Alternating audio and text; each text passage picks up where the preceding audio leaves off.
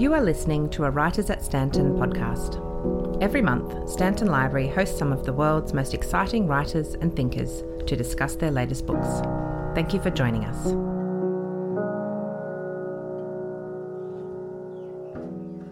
Stanton Library and the Writers at Stanton program, held in conjunction with Constant Reader Bookshop at Crow's Nest. I'm Ian Hoskins, North Sydney Council's historian, and our writer today is Paddy Manning, who is here to talk about his new book, The Successor, The High Stakes Life of Lachlan Murdoch. Paddy is an award-winning journalist who has worked for News Corp and Fairfax Papers. He's written 6 books. Body Count, his exploration of the cost of climate change, won the 2021 Victorian Premier's Literary Award for Non-Fiction. Well, first let me acknowledge that we're gathered on Camaragal land, part of the Australian East Coast, taken for King George without treaty or compensation, first by James Cook in 1770, and then again by Arthur Phillip in 1788, when half the continent was declared British territory. Camaragal country entered the Sydney property market in 1794, when 30 acres around Kirribilli was granted to Samuel Lightfoot, without any negotiation with the local people. Lightfoot didn't take up residence, but dispossession followed quickly. Unsurprisingly, the influence of media tycoons has increased alongside the rise of newspaper readership from the 19th century. The names Pulitzer, Hearst and Beaverbrook are well known as historical figures. In the late 20th century, Robert Maxwell and Conrad Black gained notoriety as interventionist proprietors and as criminals. Donald Trump pardoned Black after the Canadian wrote a favourable biography of the president. No surprise there. Australia's best-known media barons are Kerry Packer and Rupert Murdoch. The influence of the former was primarily domestic, but the latter definitely international. As Rupert's life nears its end, attention is focused on his firstborn son, Lachlan, the subject of Paddy's unauthorised biography. Well, newspapers and their proprietors have long endorsed particular political parties and candidates and reflected political worldviews, both conservative and progressive.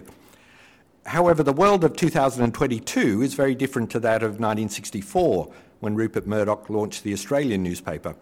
The most obvious changes have been the consolidation of the internet and the rise of social media.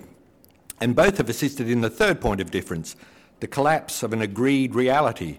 We live in an age in which both empirical and rational truth is losing out to faith, whether religious or political or both.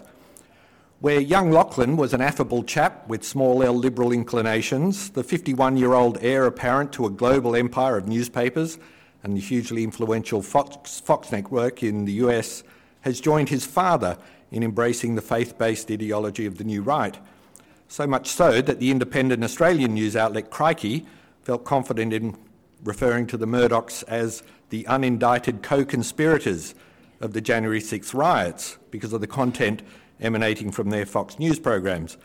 Lachlan has taken issue with that characterisation and is suing Crikey and several of its staff. Given his deep pockets and Australia's defamation laws, he has a good chance of winning.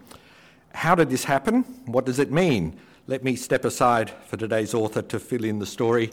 Please join with me in turning your phones to silent and welcoming Paddy Manning.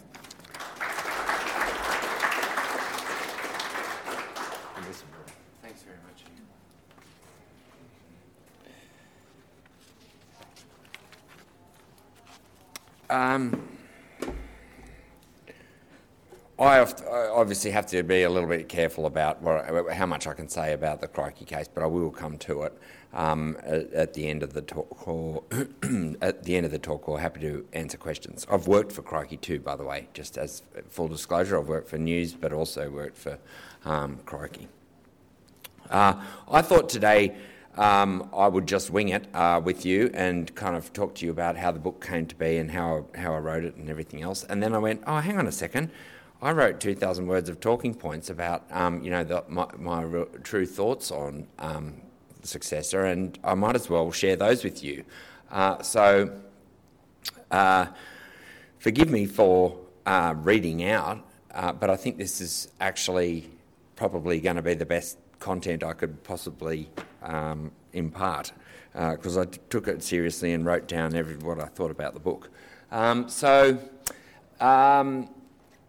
But I'll start by saying the book wasn't my idea, and I'd had written a biography previously of Malcolm Turnbull, and before that another unauthorised biography of Nathan Tinkler, who some of you might remember, the coal billionaire. The book was called Bogonaire, which I ripped that off a brilliant editor actually at the Newcastle Herald, but I credited him.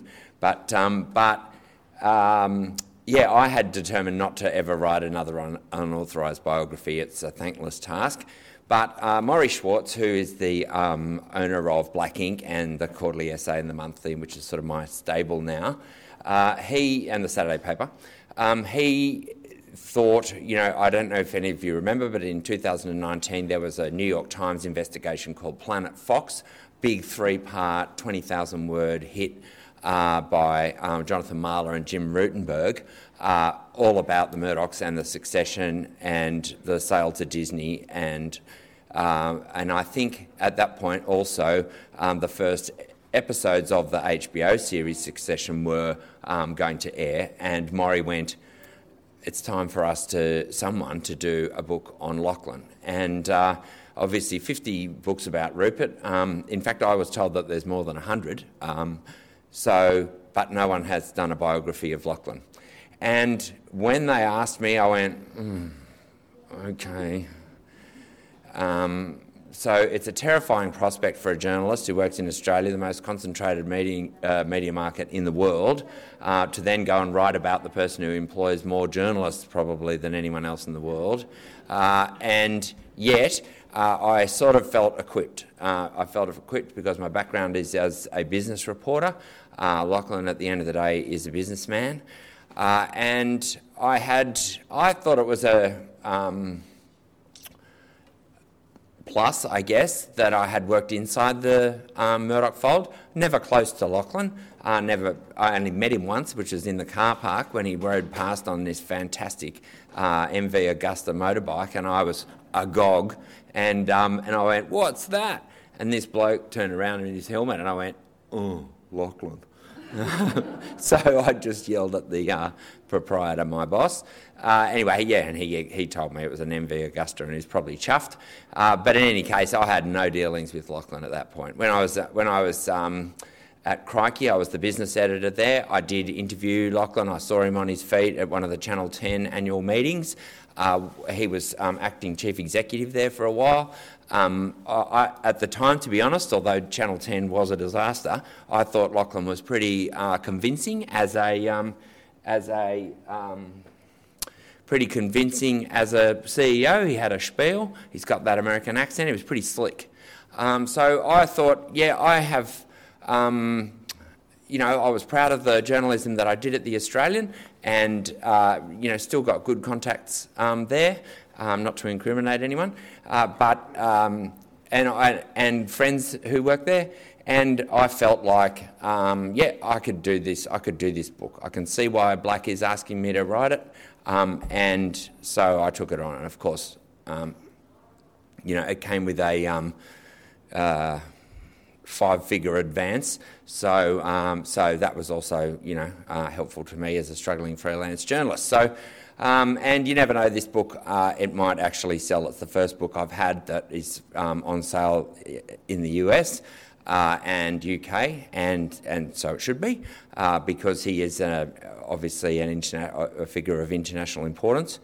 And so I embarked on this project. It was always going to be unauthorised. It was always going to be warts and all. It was never predicated on access to Lachlan. But, geez, I tried hard. I really did to get the interview with him.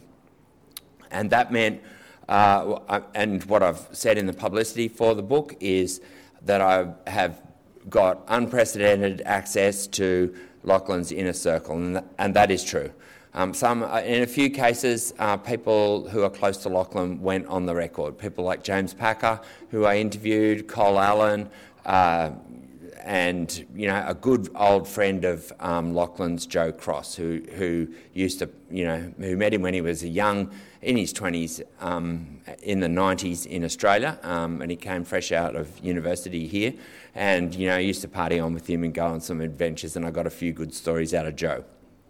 who is a good, decent bloke and a good friend of James Packer as well.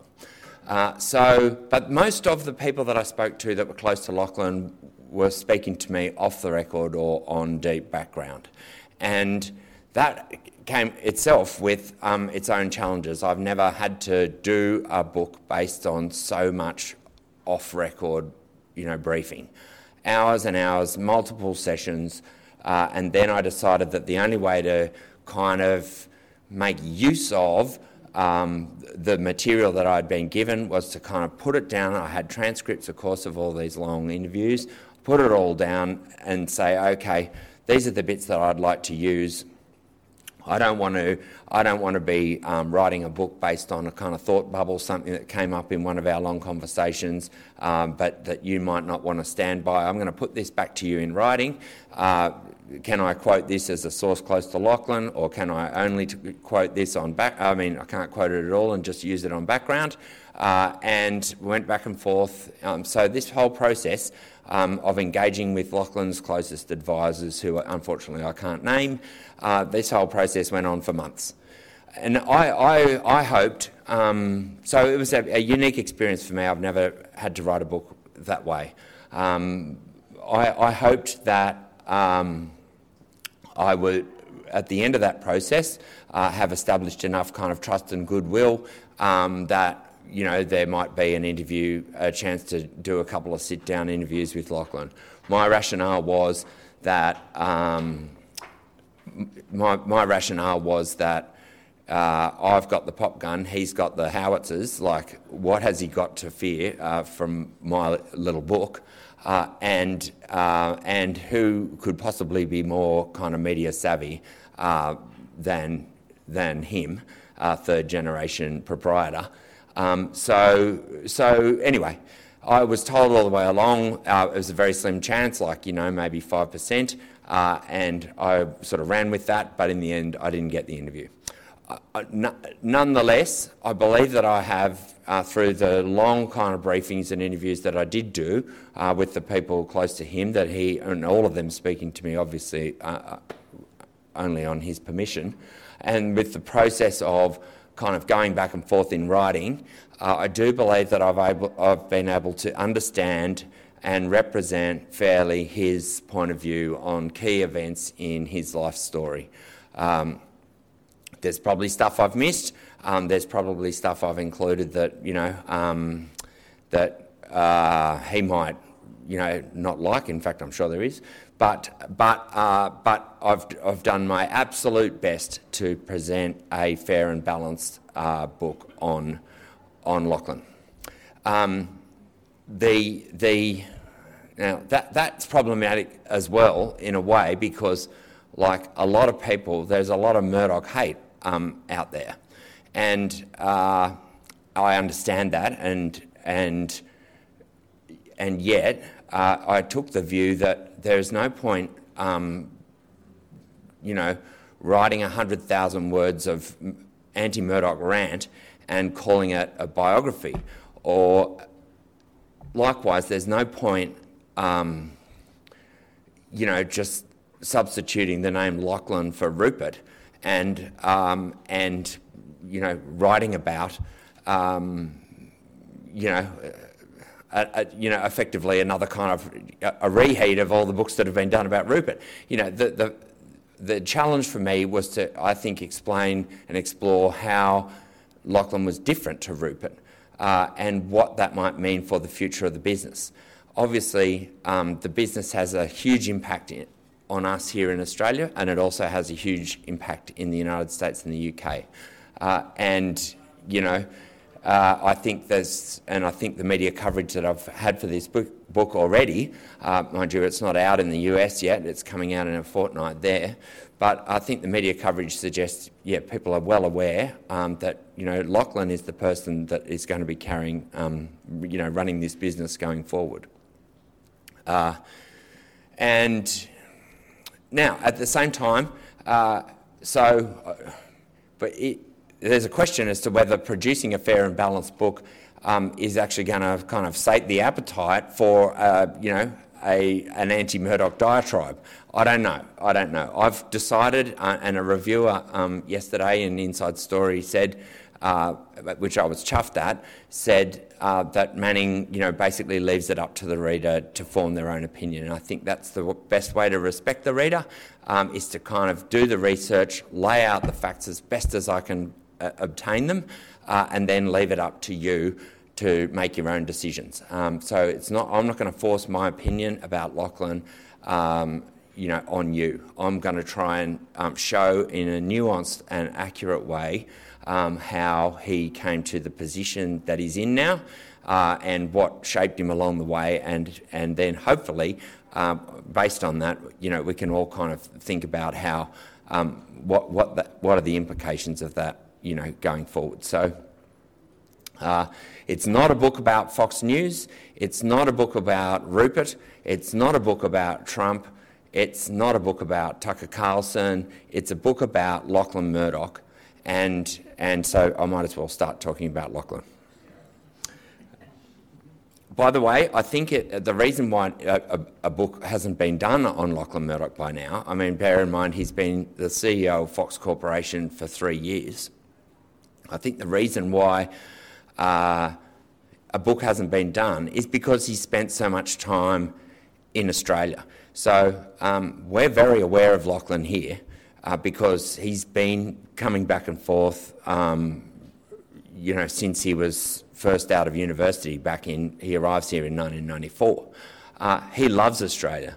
And I think for American journalists, it's a bit hard for them to get a handle on things like Super League, things like OneTel, things like Channel 10, things like Nova, things like realestate.com.au. These are the big kind of, corporate, plays that he's been involved with and in Australia, and that have really shaped his career.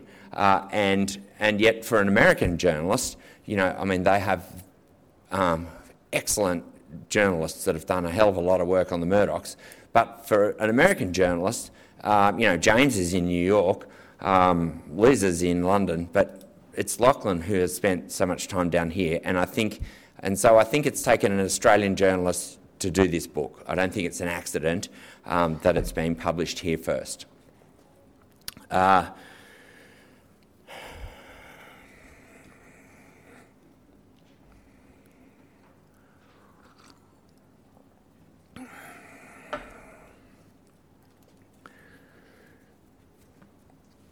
One of the things that I have kind of, I hate to say the word proud, but I landed on this concept, which I think is useful in understanding Lachlan, how his politics might differ, or how he might reconcile what he describes as his social liberalism but economic conservatism with the output of Fox News, particularly in prime time. Can I just ask before I go on, how many people watch Fox News here? Smattering? No. The only way I can get it is through a new streaming service called Flash. I don't pay for Foxtel. So can I ask how many people watch Sky News? You'd expect more.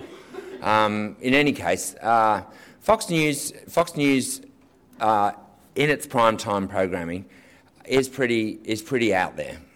The biggest star is Tucker Carlson. He has, since the downfall of Roger Ailes and Bill O'Reilly, the disgrace. Sorry, I keep kicking this table.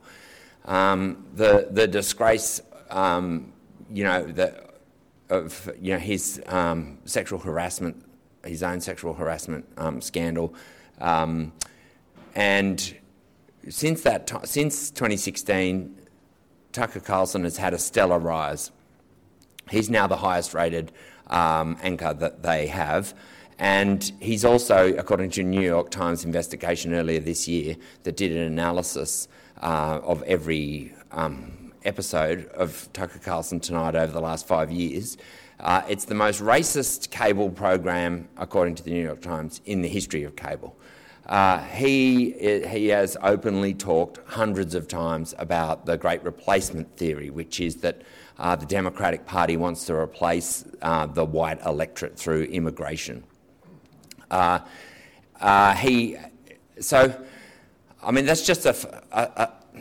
just I won't talk much more about Tucker. I mean, Lachlan has been quoted saying, off the record, that he found Tucker's Patriot Purge series troubling. So Patriot Purge was a series about a three-part series that streams on Fox Nation, which is their superfans kind of hardcore streaming service that they have in America.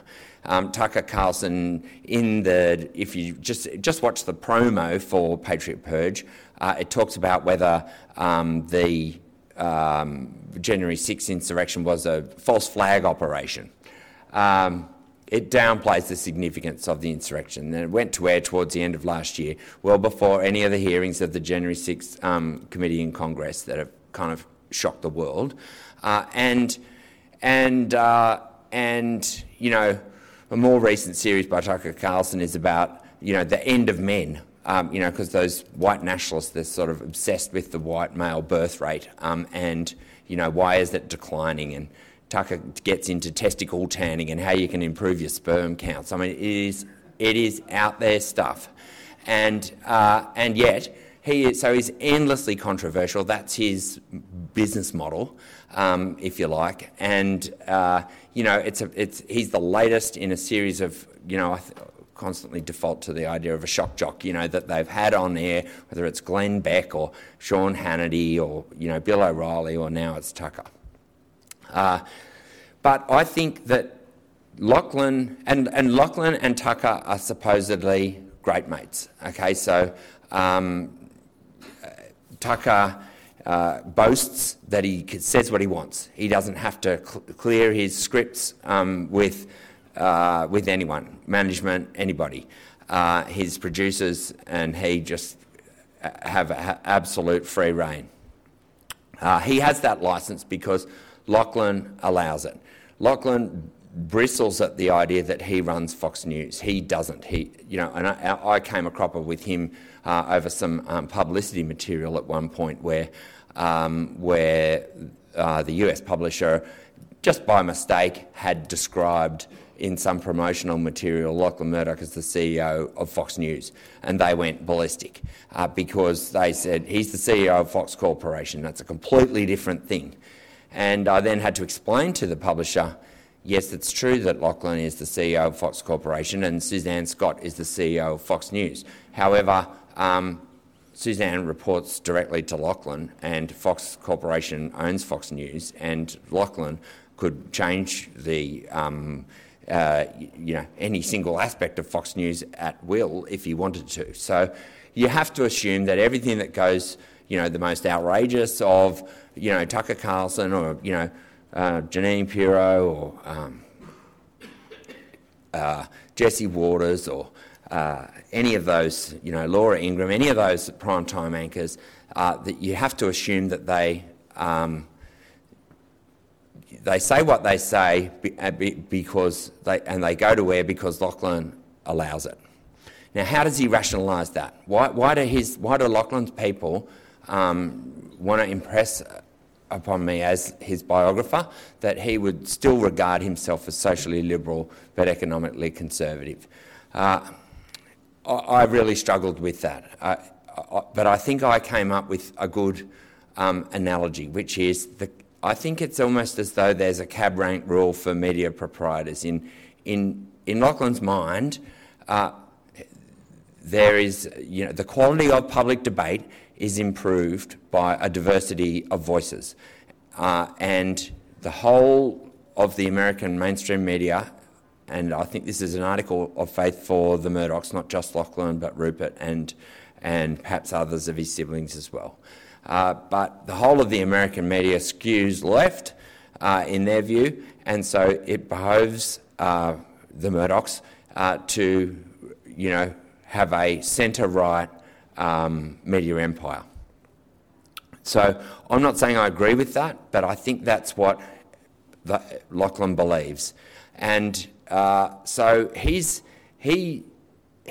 it, as he sees it, he's got a responsibility to represent the centre-right, or otherwise they would go unrepresented.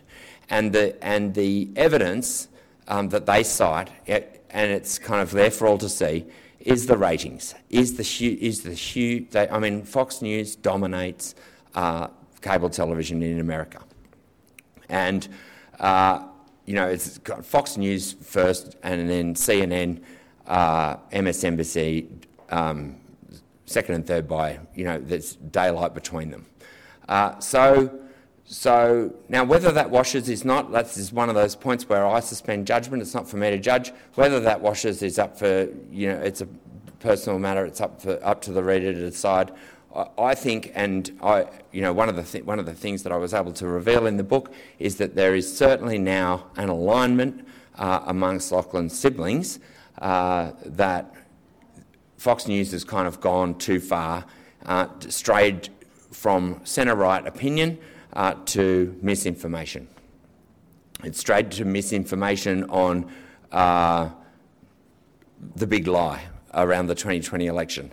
It's strayed to misinformation on climate change, and we've seen James Murdoch and Catherine, his wife, publicly criticise the Fox News and certain of the other, Murdoch media titles, including in Australia after the Black Summer, criticise them over climate change, and James quit the Board of News Corporation. It had a huge impact on vaccine resistance amongst its Republican audience in the States. So there's a study that just came out quite recently that looked at why Republicans were less vaccinated and therefore dying at a faster rate from COVID than Democratic voters, and that a lot of that comes down to Fox. Their vaccine scepticism, their rallying against mask mandates and other kind of public health measures, even while they were they were militant about COVID inside the workplace. I think that has strayed from centre-right opinion to misinformation, and so I think that undermines Lachlan's argument. And I think there's another kind of disconnect for Lachlan, which is he and his family have chosen, in the wake of COVID, to come and live here. He has decided with his wife Sarah that it's a safer place, healthier place to bring up their kids, their three teenage kids. So why is that?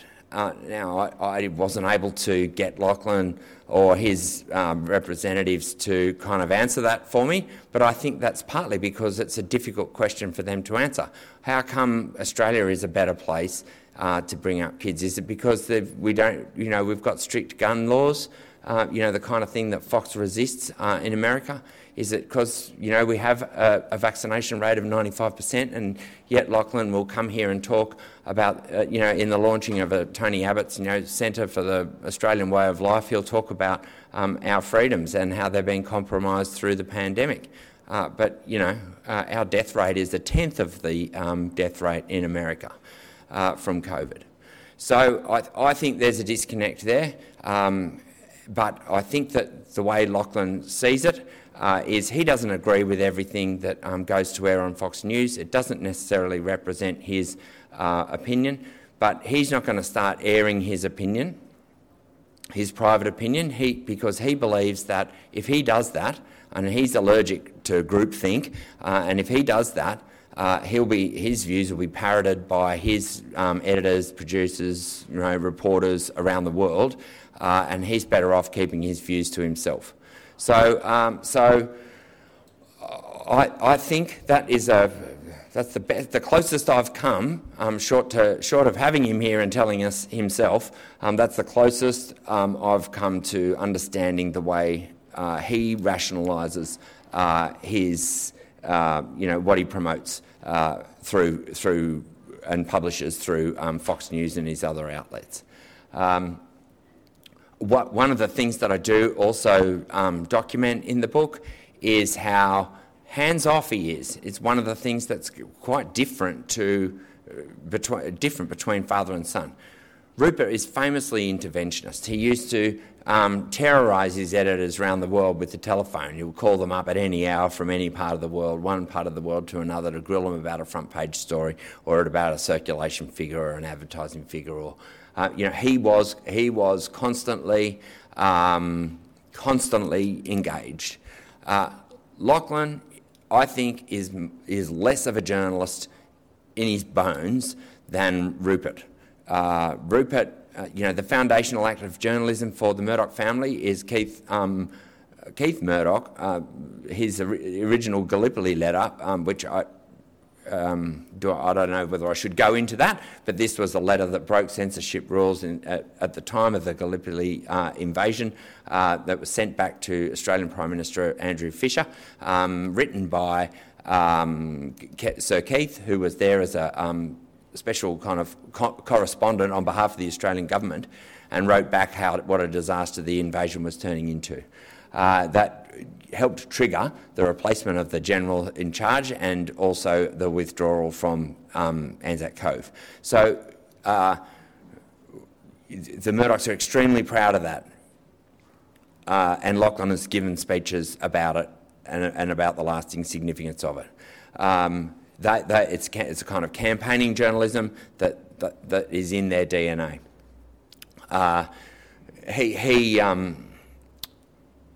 Lachlan has never actually had a byline. Unlike Keith or Rupert, he has not worked as a journalist on the news floor. I mean, when he was publisher of the New York Post, one of the people that I interviewed was the national political editor, Greg Birnbaum, who said, Lachlan had no presence on the news floor. He's not a kingmaker the way Keith and Rupert were throughout their careers. I don't think he aspires to be. I think all he wants is to make more money, to grow the business, to grow profits, and that's what he's focused on. He's a businessman first and foremost. And I think that's one of the key differences. If I had to sum up what I found out in this book, it would be that about Lachlan. It would be that he's not his father. He's not the same. He is often described as to the right of Rupert. I'm not sure. Still not convinced that that's the case. But it's sort of not relevant. He is certainly interested in growing the profits of his, family's, the way he sees it, a family business, and he is not going to tinker with a formula that's making them so much money. I've hardly referred to my written notes, in fact, so I hope that's okay. I hope that what I've said, because I'm getting a wind-up, I think I've spoken already for 25 minutes. I could probably keep going for another 3 hours at this rate. But it would be better if I threw it over to you to ask questions. So please ask me anything. And I don't think I actually got to the Crikey case. So maybe that should be the first question. Or Ian, do you want to ask me yourself? No, I'll leave it to the audience to ask the questions. I shouldn't be asking questions and taking up time. What I will do is ask you to speak loudly, because it's all being recorded, and I don't want to pass the microphone around because we're kind of still in the age of COVID. And Paddy, maybe you can repeat the question so everyone can hear and people can hear online. Did I? There was one there and then one over there. Yeah, please, madam.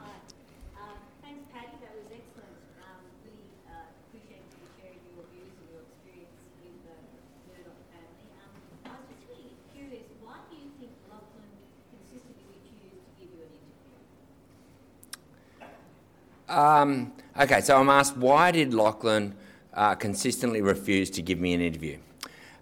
I think, he would prefer to have an authorised biography done of him.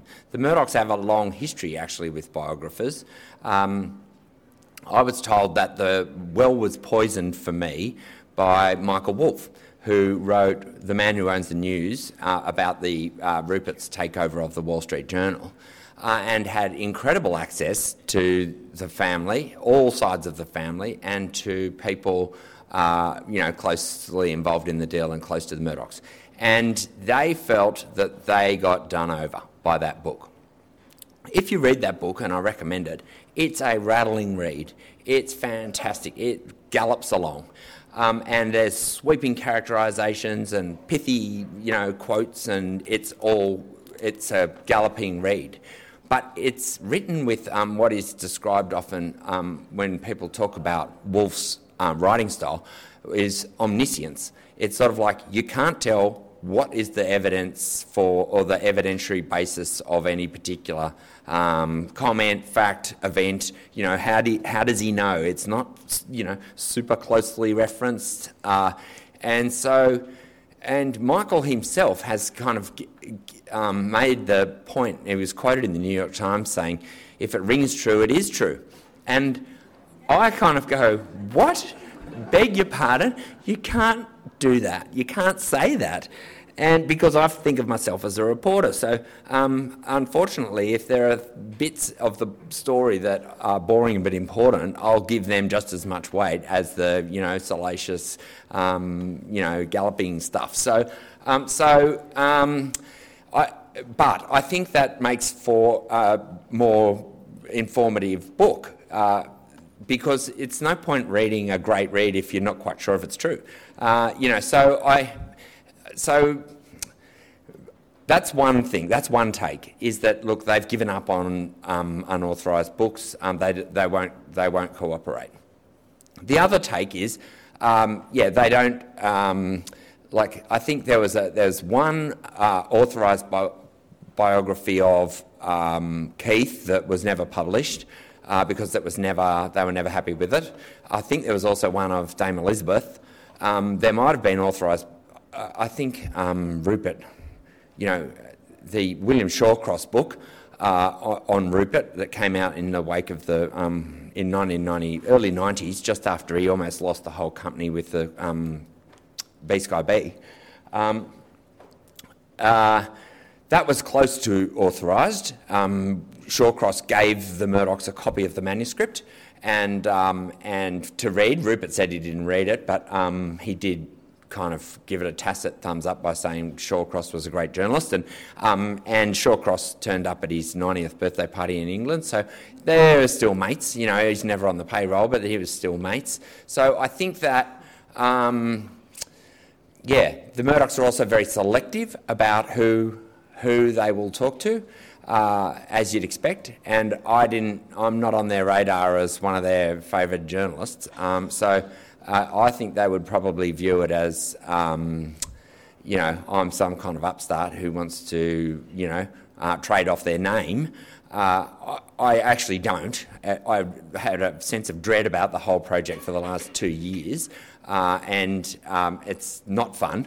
But I did think it was an important public interest project and one that few journalists would take on, so I did it. I think he should have given me an interview. I think he should have, because his views would be better represented if he had. Simple as that. And yet he didn't. And I read, there was a horror story, one of my publishers sent me an academic article by one woman who spent 7 years trying to write the authorised biography of Andrew Forrest, and he was never happy with it, and so it never saw the light of day. So she ended up writing a scholarly article about the frustrations of writing an authorised biography. I feel for her. I'm in and out, I'm done in 2 years, and, it was part-time, it's not the only thing I've been doing, but, that was a lot of work, but it's only 2 years, not 7, and he, touch wood, so far we've had no, legal letters. I hope it's all been legal. I hope that we don't spend the next year in court defending the book, but it's possible. But touch wood, we won't. And maybe I'll get an interview in the future. So if he's listening, Lachlan, if you're listening, talk to me. There's one over here on your right, Paddy. Thank you, Paddy. Did you speak to Rudd and Turnbull in the course of writing the book, and do they lump Lachlan together with Murdoch with Rupert in their crusade against the Murdochs? Do they see him in the same frame that they see Rupert? Well, because I'm also Turnbull's biographer, I'm the only journalist Turnbull won't talk to in Australia. You can pretty much anyone can ring up Malcolm and get a quote on any subject any day of the week, except Paddy Manning.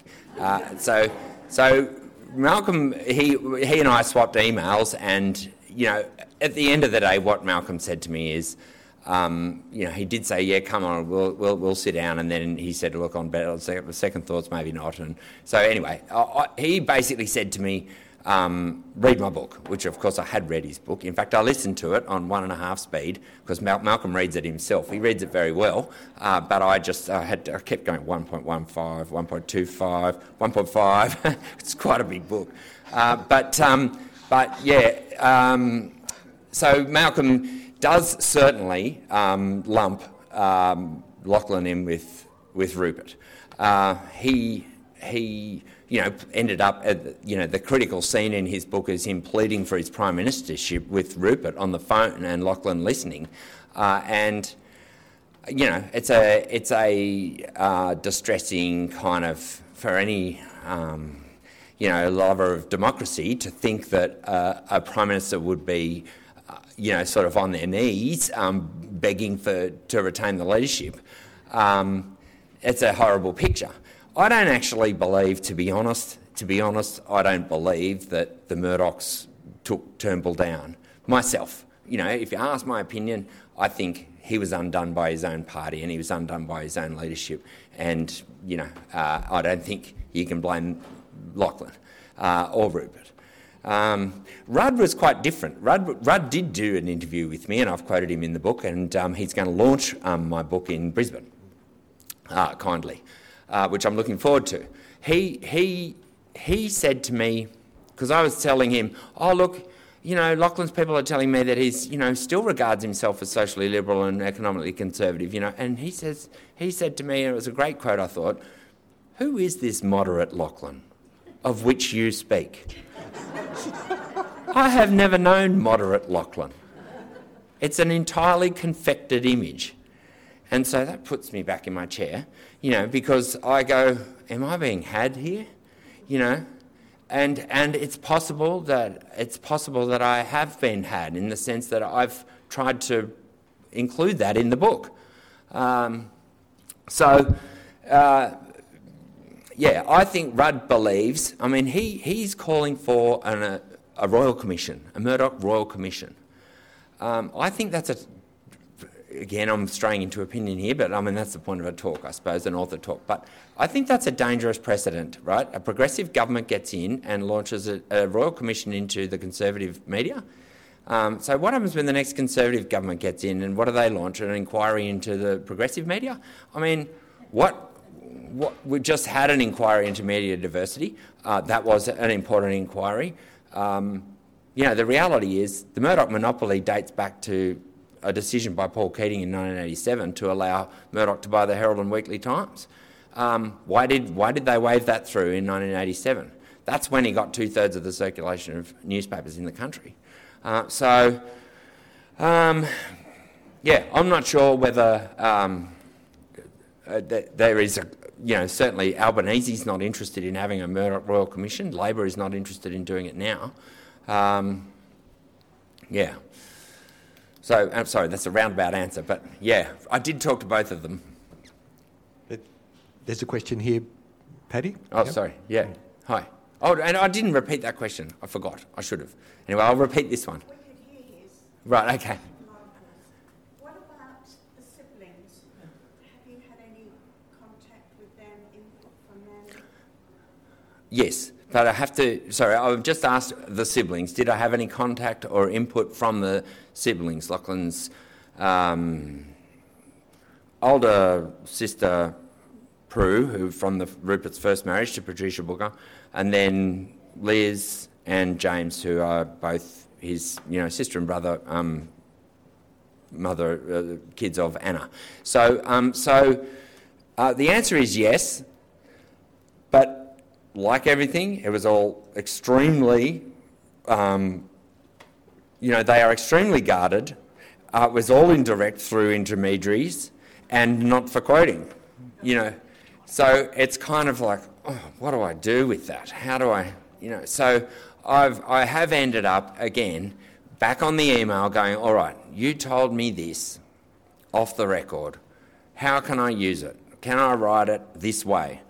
And have got to a point where, yes, okay, all right, you can write that. Now, one of the scoops out of the book is that this has been picked up by The Guardian and Vanity Fair in the last couple of weeks, is that the siblings are determined to exercise control of the Murdoch Family Trust once Rupert passes. So the structure of the trust is there's 8 votes, Rupert's got 4, and each of those 4 elder siblings have got 1 each. That's 5-3 at the moment. Rupert plus Lachlan equals 5. The other 3 are aligned and waiting, because when Rupert dies, his 4 votes go with him, and they will then have majority control of the Murdoch Family Trust. And they are determined to exercise that, and these are the words that I was given. I'll read them out to you verbatim. They are determined to manifest control over all of the Murdoch businesses and to do it in a way that enhances democracies around the world rather than undermining them. Dead serious about it, not interested in selling out, dead serious that that's what they intend to do. Oh, there's a question at the back there, and one there. So maybe the last 2 questions, 1 and 2.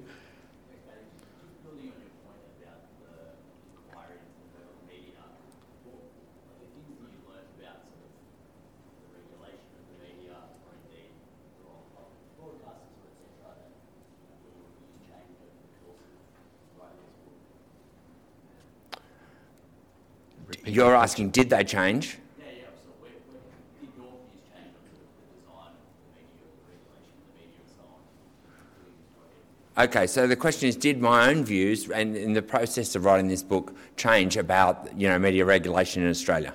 I touched on, okay, I've got a problem with the idea of a Murdoch Royal Commission. The answer is not really. I think that the structure of the Australian media... I spent most of my time in this book trying to better understand the American media.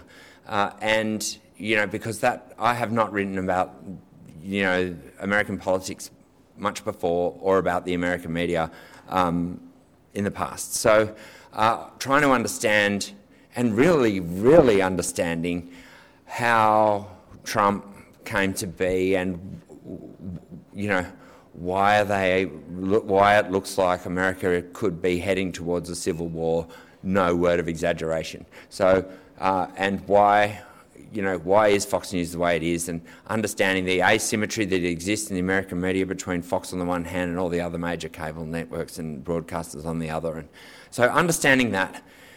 In Australia, I think, I don't know what the answer is at all, because we've had endless inquiries. The Media Diversity Inquiry really just recommended another inquiry. And we're kind of just banging our heads up against the wall. I don't think there is the political will to break up News Corporation, for example. News Corporation has actually, in the last few years, pioneered a new revenue stream for Australian, to prop up Australian journalism through the mandatory bargaining code that gets digital platforms like Google and Facebook to pay for the news that gets shared on their platform. That's an important new revenue stream to support journalism in Australia. It supports the ABC, it supports news, it supports Fairfax, or what's left of Fairfax, Nine. The problem in Australian media has been, where do you start? But the problem has been, the hollowing out of newsrooms. The loss of a revenue to support journalism, and the News Corporation has actually helped in that sense. I can't see, far from breaking up News Corporation, what has happened in the last few years is that Sky News has expanded its footprint into regional Australia. They've now got 1 million homes that get Sky News, and so it only seems to be going in one direction to me, and that is that News Corporation is getting more commercially powerful, propped up, whether it's by realestate.com.au or propped up by overseas operations. The funny thing is that even as they get, and this is where Rudd is, I think, right, even as they get more powerful, they seem to have less influence. Like, how many people, young people, read the Daily Telegraph or the Herald Sun? You know, and why is it that if they back the coalition in 30 out of the last, 35 elections, or whatever the statistic is, it's overwhelmingly biased towards the coalition, the editorial stance of all of their mastheads around the country, and yet we have we soon could well have, depending on what happens in the next New South Wales election, we could well have a pretty much Labor-dominated country, state and federal. So there's an odd kind of dynamic there. I'm not sure that regulation is the answer to what's wrong with the Australian media, and I'm not. We are a small market. I think it's going to be. It's about new voices. I mean, and that maybe brings in Crikey, the importance of Crikey, because you'd need the independent voices and anything that supports them. Whether it's it's such a pity what's happened to the Judith Neilson Institute, that kind of implosion, because any sort of support for independent media is vital. I think, whether it's the Monthly or whether it's Crikey or whether it's the Guardian or whether it's anyone that's presenting an alternative to the ABC, Fairfax and News, I think is a good thing. One last question there, Paddy. Just. You mentioned previously that he was a businessman and he was mainly interested in making more money for the company. I find that rather sad that that's all we can think about him. And I just wondered if there's any evidence that he supports any worthwhile causes to help his fellow man. It was nice to hear what he said about the siblings, what their intention was. And I wondered if there was another side to him that you haven't explored.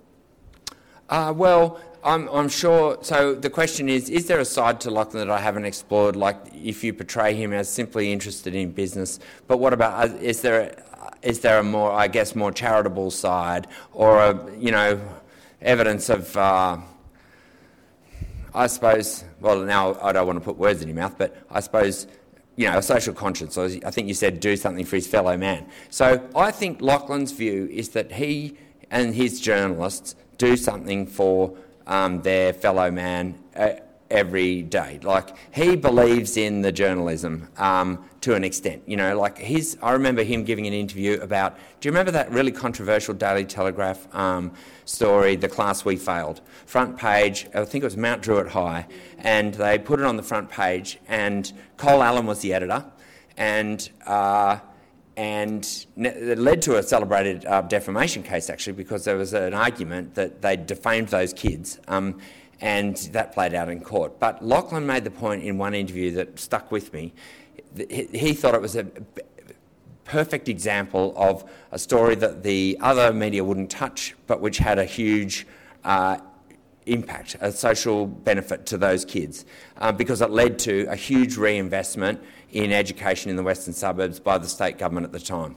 So that's where I think Lachlan believes that the Murdoch media makes a difference. He thinks that the Hunter Biden laptop story is a perfect example of, which was broken by the New York Post, a story that no other media would touch. And they didn't. He said it was censored. He said in his speech earlier this year to the Centre for Australian Way of Life that I mentioned earlier, he said it was censored by everybody. They were accused of purveying misinformation, but it turned out 2 years later they've been vindicated. The contents of the hard drive were genuine, and Hunter Biden's influence peddling is subject of an FBI investigation in the United States, an important public interest story that no other media in America would touch. I think that's where Lachlan believes that his work is important and is beneficial. Of course, like all of these billionaires, they do also have a philanthropic kind of interest. You know, actually, probably there are some that don't. I don't know, but he and Sarah have consistently backed the Murdoch Children's Research Institute with millions of dollars. Sarah's on the board. I think she has also been on the board of the Breast Cancer Foundation. She has, you know, so they do a lot of philanthropic work as well that goes unreported. Definitely. And I don't give it a huge amount. See, to me, if you've got a billionaire who is paying no tax, but gives, you know, when they should be paying 25%, say, or 30%, but they actually are paying 3%, and then they give 1% of their wealth away every year to charity, do they get a round of applause for that? I don't think they do. You know, I think they should be paying their taxes like everyone or the rest of us.